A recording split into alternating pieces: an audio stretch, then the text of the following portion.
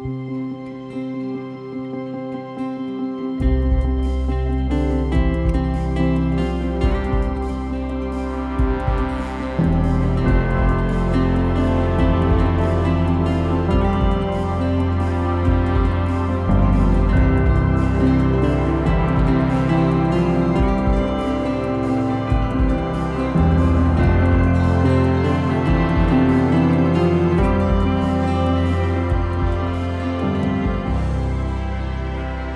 listening to the RPC Sermons Podcast. Today's episode is a special episode from our Facebook Live series entitled Closing the Distance. These are unscripted conversations with the pastors of RPC and various special guests reflecting on topics from our ongoing sermon series. If you're interested in learning more about this community of faith, visit roswellpres.org.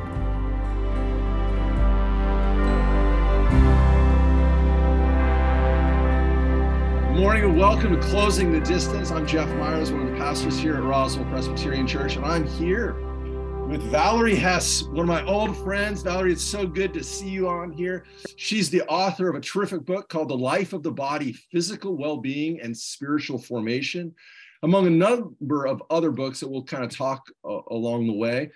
But Valerie, you've had a wide-ranging life, being a teacher on spiritual practices, a writer, a music ministry director, musician, while also being a wife, mother, and grandmother. Could you just give us kind of a brief history of how God has brought you to this point? And thanks for being here. Oh, thank you. Thanks for having me, Jeff. Good to see you again. Wow. The brief history is that I have never known a time in my life where I didn't know God. I have no big Damascus Road conversion story. Mine has been growing up in a Lutheran church, a gradual, a love of the liturgy, just over the years of growing and understanding and learning. I've been involved in a variety of Lutheran churches, Presbyterian churches, dabbled a little bit in Eastern Orthodoxy, familiar with Roman Catholicism, now worshiping in an Episcopal church. Part of that is my music background. Church musicians tend to be the most ecumenical of the lot. But a lot of that has also been my drive to understand how God is trying to work in the world. And God works in a lot of different ways, often in ways that I don't think God should be working in, or ways that I certainly wouldn't work. And so it's been a real blessing to sort of, if you will, be on the sidelines in a lot of different places and situations, seeing that the God of creation continue to be involved actively with his people and his creation. So I have gotten here sometimes kicking and screaming, sometimes rushing in where angels have feared to tread. And sometimes purely by not quite Philip being dropped into the chariot, but of the Ethiopian eunuch, but almost. So it's a very rich history of faith, with certainly some dark wilderness times, dark nights of the soul, but also just some really rich encounters over the years. So you mentioned creation, and I think one of the things, knowing you, but also reading your work over the years, I think the goodness of creation, the sacredness of God's creation really shines through. And I think it's one of the things you really emphasize. And now when I think about your biography, since I've known you, you've lived in some really ugly places in creation. Boulder, Colorado, Missoula, Montana, the old town in Israel. I mean, it's pretty awesome. How has living in those places inspired you, enriched you?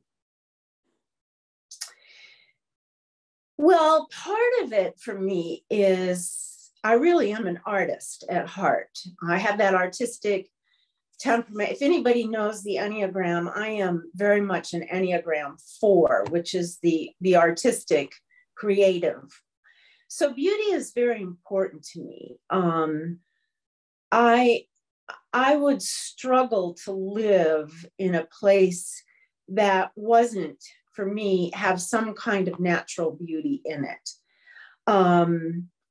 I think at this point in my life, I could do it, but because I've gotten enough resources, internal resources. But I think that the gift of God's creation, because as the desert fathers and mothers, those people who fled into the desert after Christianity was declared legal because they felt like the church was literally going to hell in a handbasket at that point. They believed that creation was a second scripture. Many of them at that point in the 4th century, if they could read, didn't even have books, let alone a Bible. And they used creation and the Psalms that they had memorized and the vast passages of scripture that they had memorized. But creation was very much a way that God spoke to them.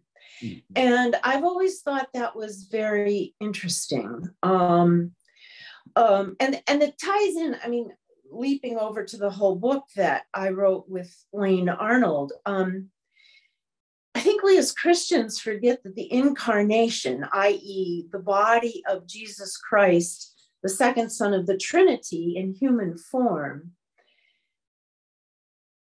sacralizes all of creation. I mean, Christians should be at the forefront of the environmental protection movement because of the incarnation of Jesus Christ. I mean, we don't even have to go back to the Genesis and argue over what dominion over creation versus stewardship. We don't even have to get into all of that. If God didn't care about creation, he would not have sent Jesus in the flesh. And I think that we forget that to our peril. I think that it leads to a theology that is only related to getting us into heaven and doesn't have anything to do with what we're called here to do on earth. It leads to a belief that somehow the earth is going to be thrown into the cosmic trash can at the end of time, which is not what the book of Revelation and other places say. It talks about a new heaven and a new earth. How that's all going to work out, I have no idea. And I think anyone who says that they do is a bit suspect, but somehow God is going to redeem and restore all of creation. Right. Which is what, to me, we are focusing on in Lent and Holy Week. And if that's not the redemption of not only humanity, but all of creation, that Romans 8 passage, I mean, we could go on and on about how scripture supports creation and our physicalness as being absolutely crucial part of our salvation history. Yeah. So, okay. So you bring up a lot of great stuff right there. I do. So I got to be honest with you. I had to rebuy your book recently, and I want people to know it's at a great price, the Kindle version on Amazon, if people are interested. But I bought it back in like 2012, 2013, right after it had come out. But there it is, The Life and Body. And so many like great books you give. The problem about loaning out great books to friends or parishioners or people is you lend it out and then they're like, this is too good to give back. And so I realized I'd lend it out and somebody hadn't given it back. And it was fun to reread The Life of the Body. And you really go into kind of the Western tradition coming from Plato, you know, that the real world is the world of spirit. It's the forms, it's the shadow world. It's outside of the creation where it's, because this is too dirty, it's ephemeral, it's always in change, you can't count on it. And you say, oh, the Bible gives, and especially the Old Testament, the creation story gives a very, and our legacy in Judaism as we stand on Hebrew shoulders gives a very different perspective about the goodness of creation. And I find, and yeah, what do you think? Yeah, I just think that's so powerful. Well, I don't mean to be crass here, but traditional Judaism has a prayer for you to use before you go to the bathroom. I mean, you can't get more earthy than that. Indeed. Like I said, I'm not trying to be crass here. I'm just trying to make a point that it matters. Our bodies matter. And I think one of the things that we had to be very careful of in the book is to tread the alligator swamp of Christians who let their bodies go.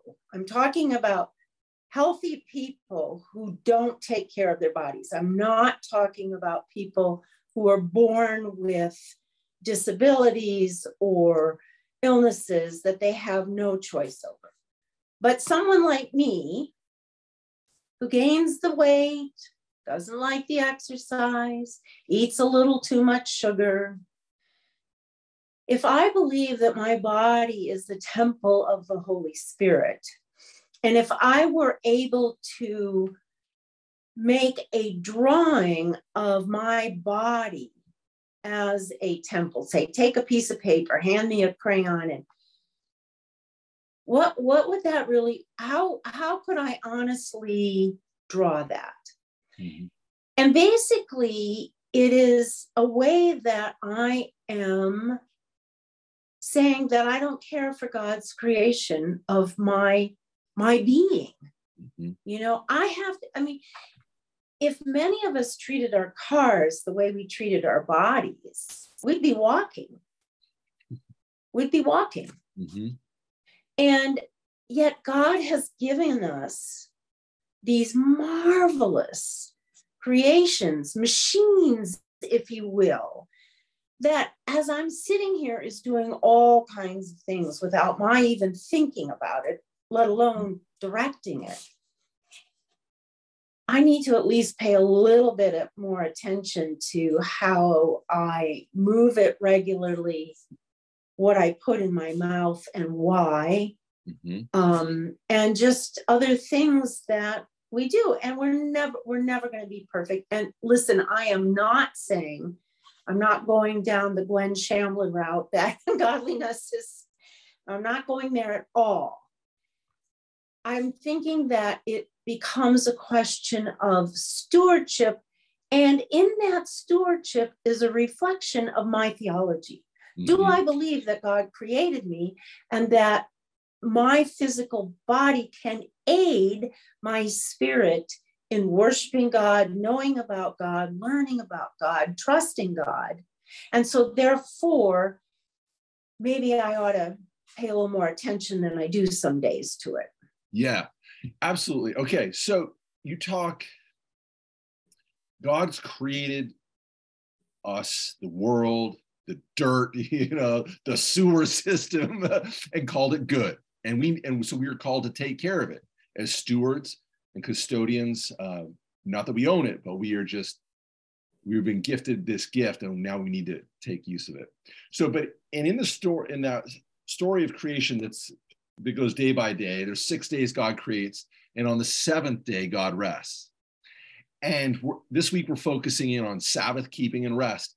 What impact and importance is Sabbath keeping and rest in taking care of our bodies?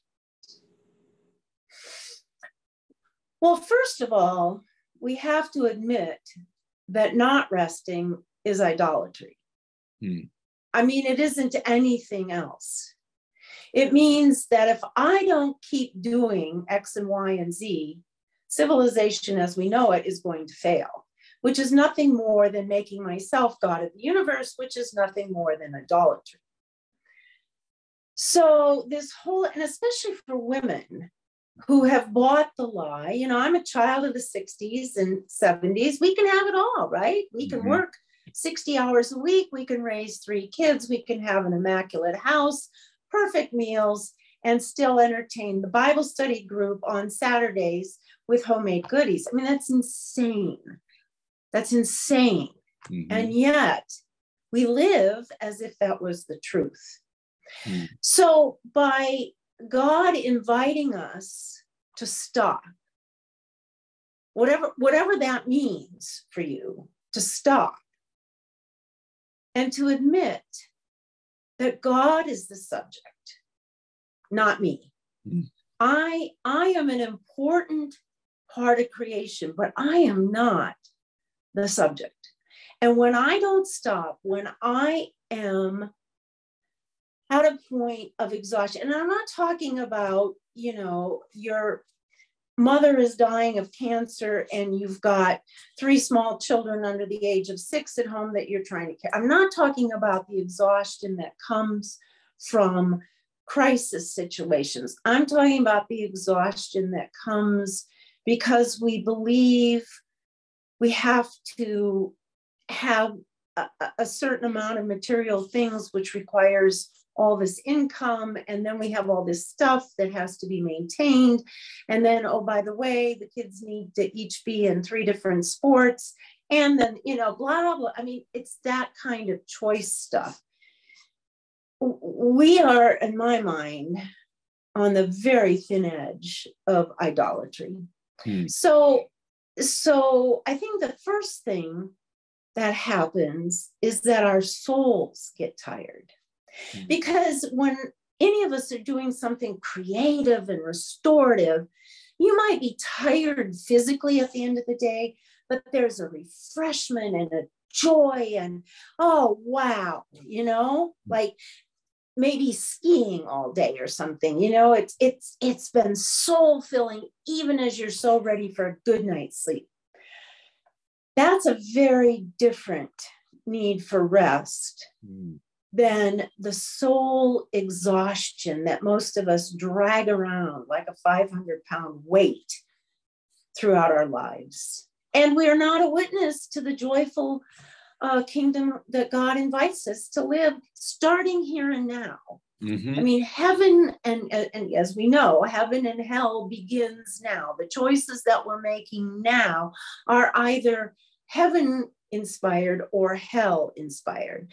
And I think being exhausted, especially when you're being exhausted for God, is not the voice of our life-giving Savior. Mm-hmm. So you have grandchildren, and I don't know if your relationship is like my relationship with my parents, but I would rather them not give me advice about how to raise my kids or advice about how to live, but you're not my mom, Valerie. So you have carte blanche. What advice would you give to people like me who've got kids, 2 people that work? We want our kids to play the sports. We want, and our calendar is just exploding with stuff to do. And a lot of it's really good. It's hard to say, oh, that's bad, let's take that off. It's really good. How do we find the discipline to find Sabbath and rest? Well, you're probably still not going to like my answer. First of all, ditch the screens. Screens, first of all, we know from science what blue screens do to growing brains. But it's like smoking, 40 years ago, nobody's going to tell me what to do.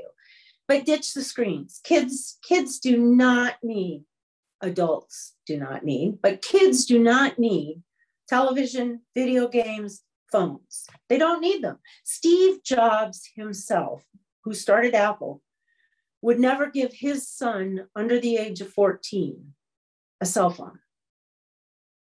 So if Steve Jobs is saying that, I think we can maybe heed some of that. So ditch the screens, because that exhausts everybody. Mm-hmm. And most of it, 99.4% of it is garbage anyway. Even the good stuff is garbage because it doesn't develop imaginations. Second of all, limit your children's activities. They cannot do it all. You cannot do it all. And so instead of letting them be in 3 different activities, they each get one. One, you know.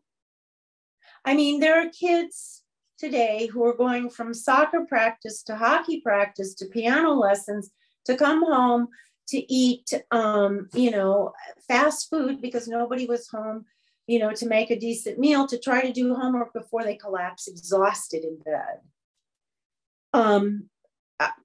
That's not healthy. Get your kids outside, you know, have an out.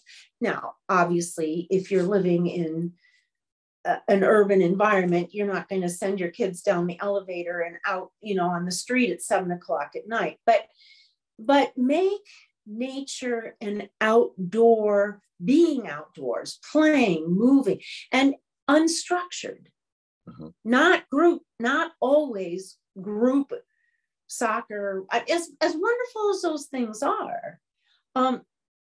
Make sure that that's a priority at some point in their week, if it has to be on the weekends or something, depending on what your living situation is. And I think family dinners.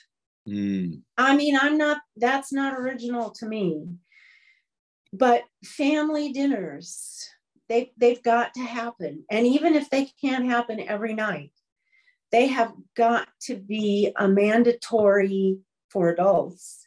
No TV on, no checking phones, no conversation, good food, slow paced. And those kinds of things can be done. As Richard Foster says, we overestimate what we can do in 10 years and overestimate what we can do in 1 year and underestimate what we can do in 10 years. So it's a step by step. You know, if you find yourself, you know, the calendar is just absolutely black. In my book, Habits of a Child's Heart, Raising Your Kids with the Spiritual Disciplines, that I wrote with Marty Garlett, there's a master calendar exercise in the back.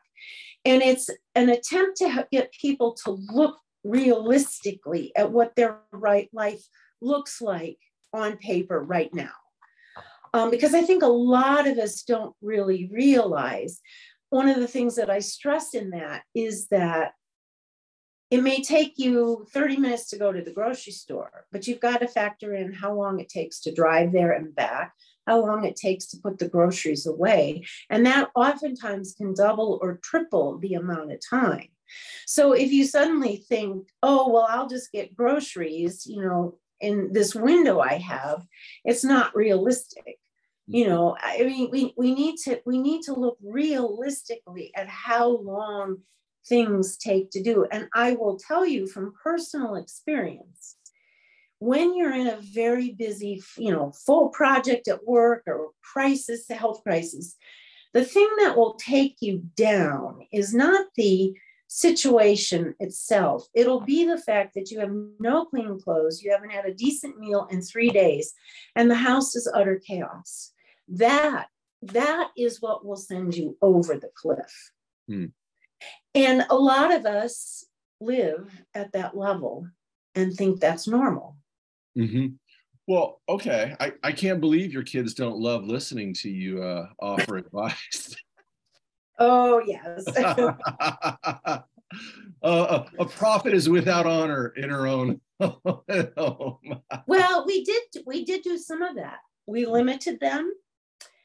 You know, they now complain about it. One of them does. And I said, I've always told them, you need something to tell your therapist.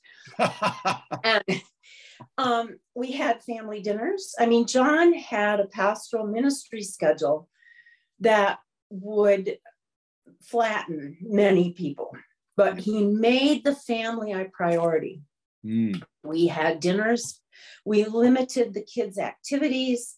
We happened to live in a neighborhood where they could play outside a lot. And I have 2 daughters, and they are some of the most empowered women I know, with very strong faiths. Wow. Well, that doesn't surprise me.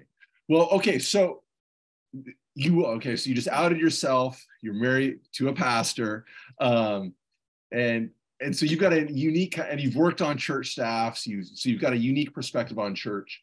How can the church and churches help our members and our people practice Sabbath and rest? And the programming. So a lot of times, the reason people are tired is they're at church 5 days a week.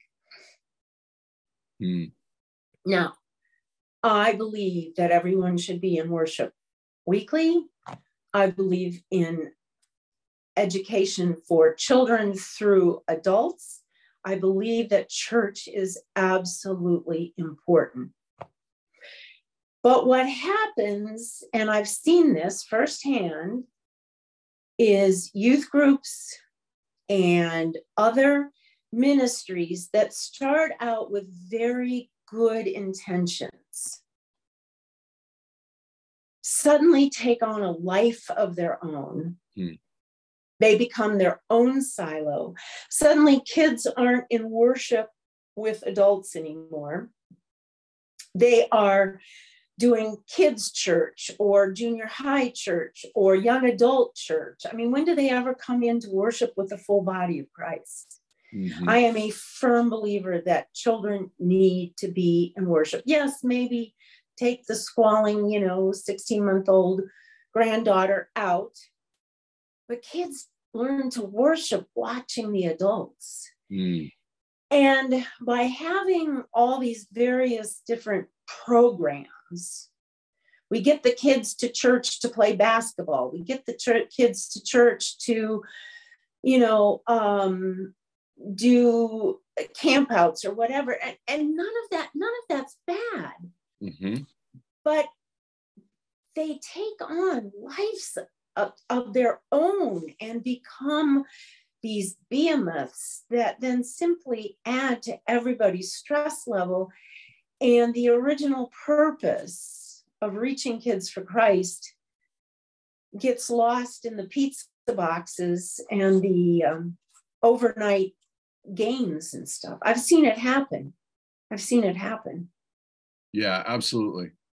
Well, that's we do, at least at RPC, we really try to emphasize having the whole family, kids in church. We, of course, acknowledge people's lives are complex and sometimes that can't work. But we try to, in the programming, make sure that it's possible for everybody to worship together as best we can. Okay, so we're coming kind of to the end of our time together, but I want to say, we've been talking during Lent here a lot about spiritual disciplines, and much of your work is how the spiritual disciplines connect to the physical. We are as embodied creatures. And could you just leave us with like kind of a closing comment about how taking care of our spirits through the spiritual practices and disciplines impacts our physical well-being? I'm actually going to reverse that, and I'm going to challenge people to intentionally spend a week, at least, caring for their bodies and see how their spirits respond. I'm going to challenge them to go to bed on time, get enough sleep. I'm going to challenge them to drink enough water, eat healthy food, get appropriate exercise every day for at least a week, maybe longer if you can, and see how your spirit feels. Because too oftentimes we're trying to drag spirits around in a vehicle that has flat tires and desperately needs the oil changed. I love that. That's real. I should have known you were going to flip it on me. So, Valerie, you've been so inspiring that when we get off this call, I'm going to go for a run. So you've already made one convert right away. I want to thank you so much for closing the distance with us today. And I really appreciate your ministry, your friendship over so many years. And, when you're in Atlanta or the Roswell area, you let me know. We'll have you at RPC and we'll give you the microphone. So you're as prophetic as ever. And I really appreciate it. Well, thank you, Jeff. It's been an honor to talk to you. I'd love to come see you all in person someday, maybe, Lord willing. We'll make it happen. I'll let you know when I'm in Missoula. All right. Sounds good.